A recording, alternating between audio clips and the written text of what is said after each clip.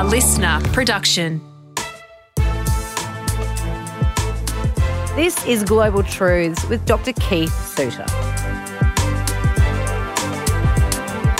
In this podcast, we talk about what's happening in the world, like any sorts of issue, political, otherwise, climate, war, and we break it down and explain what's going on. Well, it's not me that does that because I would not know. I know a little bit, but nowhere near like this gentleman that joins me and hosts this podcast, Dr. Keith Suter, who is an expert in global affairs, politics, and just can pretty much talk to you about any topic related to overseas.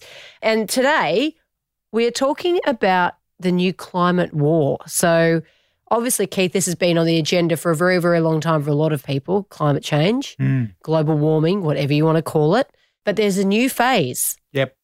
So it's a new era. So the book is called The New Climate War, The Fight to Take Back Our Planet. And the author is a guy called Michael Mann, who is a professor of atmospheric science at Penn State University in the United States, and has been heavily involved with the climate change debate for well over 30 years. And his argument is that we're moving away from people denying that there is a problem with climate change to now turning the debate onto how can they block measures to try to avert climate change. So what he is saying in the book, and he fleshes it out in great detail, is one, that we have to disregard the doomsayers. So there are a number of people who just simply say, it's all too late. The earth is finished. The Black Mountain Project, for example, in Great Britain, one of the authors of that was an environmental campaigner, made a name for himself in his environmental work, and then reached a point of saying, it's all too late. So he's moved his family across the west coast of Ireland, the Gaeltacht, and they're growing their own food, they're recycling things, and they're just taking the view now they just want to try to live through the impending crisis. So this author, Michael Mann, is saying, look, disregard those doomsayers who say, look, it's all too late. You've got to find ways of keeping going, and you've got to keep the debate going on climate change. It is not too late. So that's number one. Number two, we need to recognize that we're getting a new leadership from children. So the new generations coming through, fighting tooth and nail to save their planet. And they have a moral authority and clarity in their message. And so what he is saying is, listen to the children. They're seeing their way through this in a way that the older people are a bit jaded. But the children are on the right thing. And we see that now with the groups like Extinction Rebellion, for example. And then thirdly, he emphasized the importance of education. He makes the comment that when it comes to education, don't waste your time on the climate change deniers. They are people who are not going to change their viewpoint. And indeed, it's very difficult for them to be able to do so because they've dug their heels in. He's saying, though, that there are a lot of people in the middle who are not yet committed to climate change denial. They are the people that we have to target our education campaigns at and try to draw them into the battle. I might add a lesson that I had from the years of campaigning in the peace movement is that you've got to give people room to maneuver to be able to let them get out of the corner in which they've painted themselves and then to join you without saying to them, congratulations, you've now come to your senses. I agree with that. If you belittle them or carry on as though you had that point to prove and you were right, they're never going to come across. That's right. Just be gracious and let them go. That's right. And that's the problem with a lot of political movements, I reckon. Oh, absolutely. Particularly with politicians. It's always so polarized. So when you look back, for example, the nuclear issue that I was involved with back in the 1980s and the fear about a nuclear war, people did change their mind, but you had to be careful that you were accommodating to them and you didn't just suddenly say, well, congratulations, you've come to your senses. You just simply welcomed them as people who joined the campaign and you don't refer to their previous scope of denial. And this fellow is saying something pretty much the same. He's saying, look, you've got this middle ground when it comes to public opinion, aim to educate that middle ground. You're never going to win over those climate change deniers. Okay, that may be the case. My view is that you give them room to manoeuvre themselves out of the corner. My own view is that, and this is a bit of a challenge to those of us who are in education, people don't think their way through to a new way of living. They live their way through to a new way of thinking. In other words, that education itself is not going to be sufficient.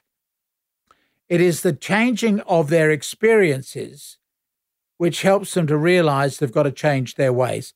A standard example of that, smoking campaigns, right? So I come across medical practitioners who smoke. They are the best educated people on the dangers of tobacco, but they're still smoking.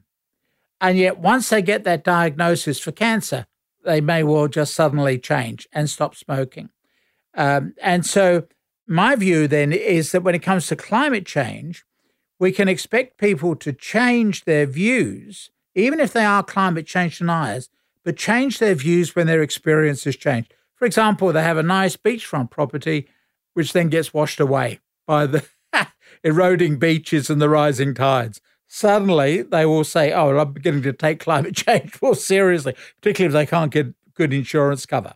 You know, there are parts of the United States that are now uninsurable. Insurance companies like in Florida are saying, sorry, we just can't risk. Oh, a lot of places in Australia that are prone to bushfires as well, Keith, That's have that right, same issue. So I think I agree with them that education is correct, but I think you also can expect with climate change deniers that as their experiences change, so they also will change. So just to summarize, 1, disregard the doomsayers. 2, listen to the children. 3, educate.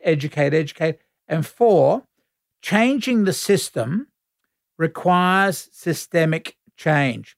And this is, for me, very interesting because a lot of this book, and it's a large book, he looks at the way in which companies have been very skillful in reducing debates, be it on cans of soft drink or whatever, down to personal decisions. And this author, Michael Mann, argues that you've also got to change the system so that we need policies that will incentivize the shift away from fossil fuel burning towards a clean, green, global economy. It's no good just having a debate about, well, what car are you going to drive, for example, or what food should you eat? Should we, for example, make everybody a vegetarian, no meat, etc.? So what he is saying is that sometimes you need really big change, and that can only come from government action. Now, my own feeling is that when it comes to moving away from fossil fuels, clearly you can't give up on coal immediately. Coal, particularly in the Australian context, is too important. But what you do need is a program of transition. And this, again, is where politicians have let us down. The standard example for that is what happened in West Virginia. The Obama administration closed down a lot of the coal industries, but didn't put in place transition strategies which enable the unemployed workers to find jobs elsewhere. And then in 2016, Donald Trump comes along, promises to revive the coal industry. In fact, he's not been able to revive the coal industry because market forces are against it. Market forces are saying we're moving on from coal. But the role of the government really under Obama and probably even under Bush Jr. would have been to put in transition programs to enable people, therefore, to be retrained in one way or another. So there's still scope for politicians, if they're going to make changes, like, for example, gradually running down the coal mines, you've got to make sure you're looking after the coal miners. You just can't turn them, into the redundancy queue. This is why in Germany, for example, they're now moving away from the burning of coal, particularly in what used to be West Germany. In East Germany, it continues to, because they don't know what to do with the workers. But in West Germany, they slowly phased out the coal, but they did it very carefully because they could remember back in the 1930s when you had unemployed coal miners, they were the ones recruited by the Nazi Party because they're hungry and unemployed. Yeah. So you've got to find good transition strategies. And on that note as well, in the Middle East, a lot of terrorists or would-be terrorists are young and employed people with no hopes, no aimlessly existing, easy to recruit, radicalize, give them a purpose, give them food. This is why I'm forever talking about the whole issue of work, perhaps a universal basic income, whatever. That's a subject for another day. We've looked at it a bit so far. But there is this whole question of work. When people talk to me about, living in a society without work, just get very worried because I think the work gives people something to do. It gives them a sense of connection with the local community. It's not just about earning money. It gives them a pride of purpose in society, etc. Problem is that politicians don't want to get into that sort of thing. This is what worries me. We have these major challenges and the politicians are just looking for the quick fixes.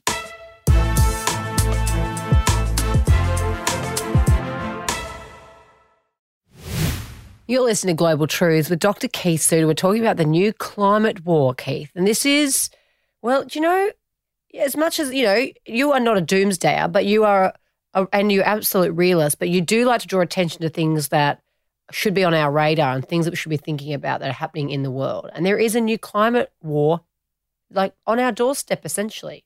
Yeah, so the old climate war was denial. And the argument now is that people who've carried out that denial generally are having difficulty still sustaining that argument because you are getting the melting of the polar ice caps. You are getting the rising of sea levels. So what they're now doing is changing the debate over to the whole issue of, well, how are you going to achieve it? What are the methods you're going to employ? And of course, as soon as they say we're going to close down the coal industry, going to do it overnight, well, that's when people start to say, well, we don't want to do that. We've got to keep people employed. Yeah. People need employment. So you've got to find a way. And this guy tries to provide ideas about how we can make greater use of solar energy, etc. And so what this book is very useful in is looking at all the sorts of alternatives that we could actually use and develop in this. I might just, by the way, talk about what he calls the inactivists. So they're not climate change deniers. He calls them inactivists. So they're going now for a softer denial. And so they've got a number of Ds: downplaying, deflecting, dividing, delaying, and despair mongering. So downplaying is simply to say, well, there are many other issues that we've got to address at the moment. We've got to focus on those. Deflecting is to try to push the attention into other directions. Dividing, obviously, is wedge politics. In other words, you get people to have a long debate over whether or not we should all become vegetarians. That's a good way of dividing activists.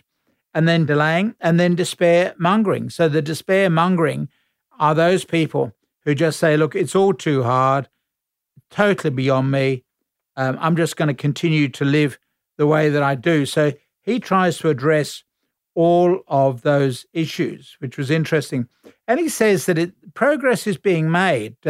He talks about some of the organizations that were set up in the United States to deny the problem of climate change, say there is no climate change. And it's interesting, a number of those that are now laying off staff or who have just been entirely made redundant. So there is some good news there. And so the debate has changed. That's why it says it's a new war. It's not the old war about, whether or not there is a problem called climate change. People do agree that there is now a problem. Obviously, you get people like Donald Trump who are a bit slow to accept that. But generally, a lot of people are now saying, yes, we agree there is a problem with climate change. The new climate war is now the war on action. What do we actually do to try to save the earth? And so this book looks at a number of issues. So one of the things that he's been doing is talking about renewable energy. And he says renewables for the first time outcompeted coal in power generation during the first quarter of 2020. That's in the United States. He says in Australia, because he visited Australia when he was preparing this book. In Australia, a similar story is underway. Tesla's big batteries are now outperforming fossil fuel generators on both performance and cost. And the state of South Australia is now on its way to being 100% renewable energy. So you've had to have a number of things coming together, alternative ways of generating energy with wind power or solar power, And then secondly, being able to store that power. The big advantage that coal has is it's this base load capacity. In other words, that they can just keep running and they will always keep the lights on for you. Whereas the problem is that if you're relying on windmills or solar energy, you may not have enough wind or the sun goes down. So you really need a baseload power supply, and that's coal. The alternative is that you develop big enough batteries. So you store the power and then use it when the wind doesn't blow or the sun isn't shining. And, of course, Tesla has been able to pioneer these giant battery storages. So we're getting improvements in technology. So the author is saying, look, there are things that can be done, and we need to be more optimistic about all of this and not give in to all the doomsayers who say, we're finished. So his view is that there are things that can be done, and we should be putting support in for that. But that requires, in the Australian context, politicians who are going to be taking a bigger view of the issue and not just be immediately affected by what's being said on talkback radio or whatever. Exactly right. Popularity, doing things with popularity. And in the moment, willing to take a risk and build big policies that are really futuristic. And my view is that politicians often know what to do, but not how to get re-elected after they've done it. Therefore, they don't attempt it. That's the problem of transition. We have to think through ways of transitioning our society. Now, in a sense, the COVID disaster plays into this because we have had to go on a very quick learning curve. A banking official told me that she said her industry had gone through 6 years of change in 6 months. And, of course, if you think about the amount of use that we make with Zoom, for example, and telehealth, whereby you can get diagnosed over a telephone line, these are big breakthroughs that are occurring because of COVID. So we can change our ways quite quickly once we're obliged to do so. And that's the good news. And he's saying, look, let's spend more time just publicising that good news and just looking at what we've been able to achieve. And so he's saying important lessons here have to do with the role of science and fact-based discourse in decision-making, the dangers of ideologically driven denial, deflection, and doomism, the roles played by individual action and government policy, the threats posed by special interests hijacking our policy machinery, the fragility of our societal infrastructure, and the distinct challenges of satisfying the needs of nearly 8 billion and growing people on a finite planet. So he's coming up with a number of ideas that are worth following through, particularly, of course, what we've looked at, the whole issue of renewable energies, improvement in battery technology, etc. And, of course, once you start to look, then you start to find.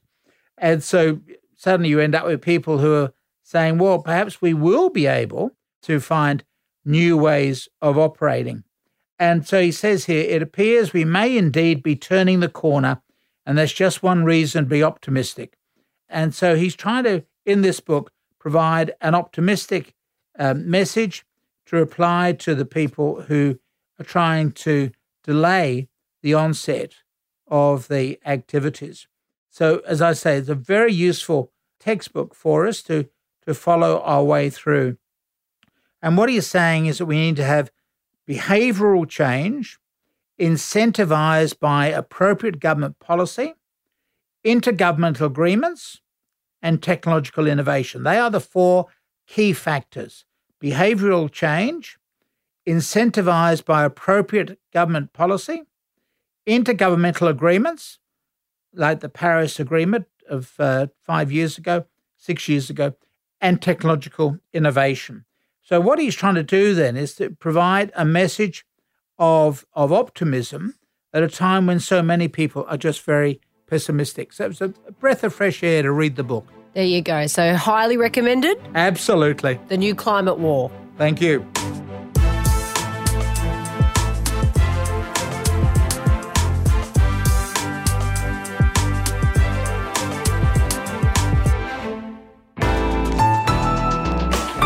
listener.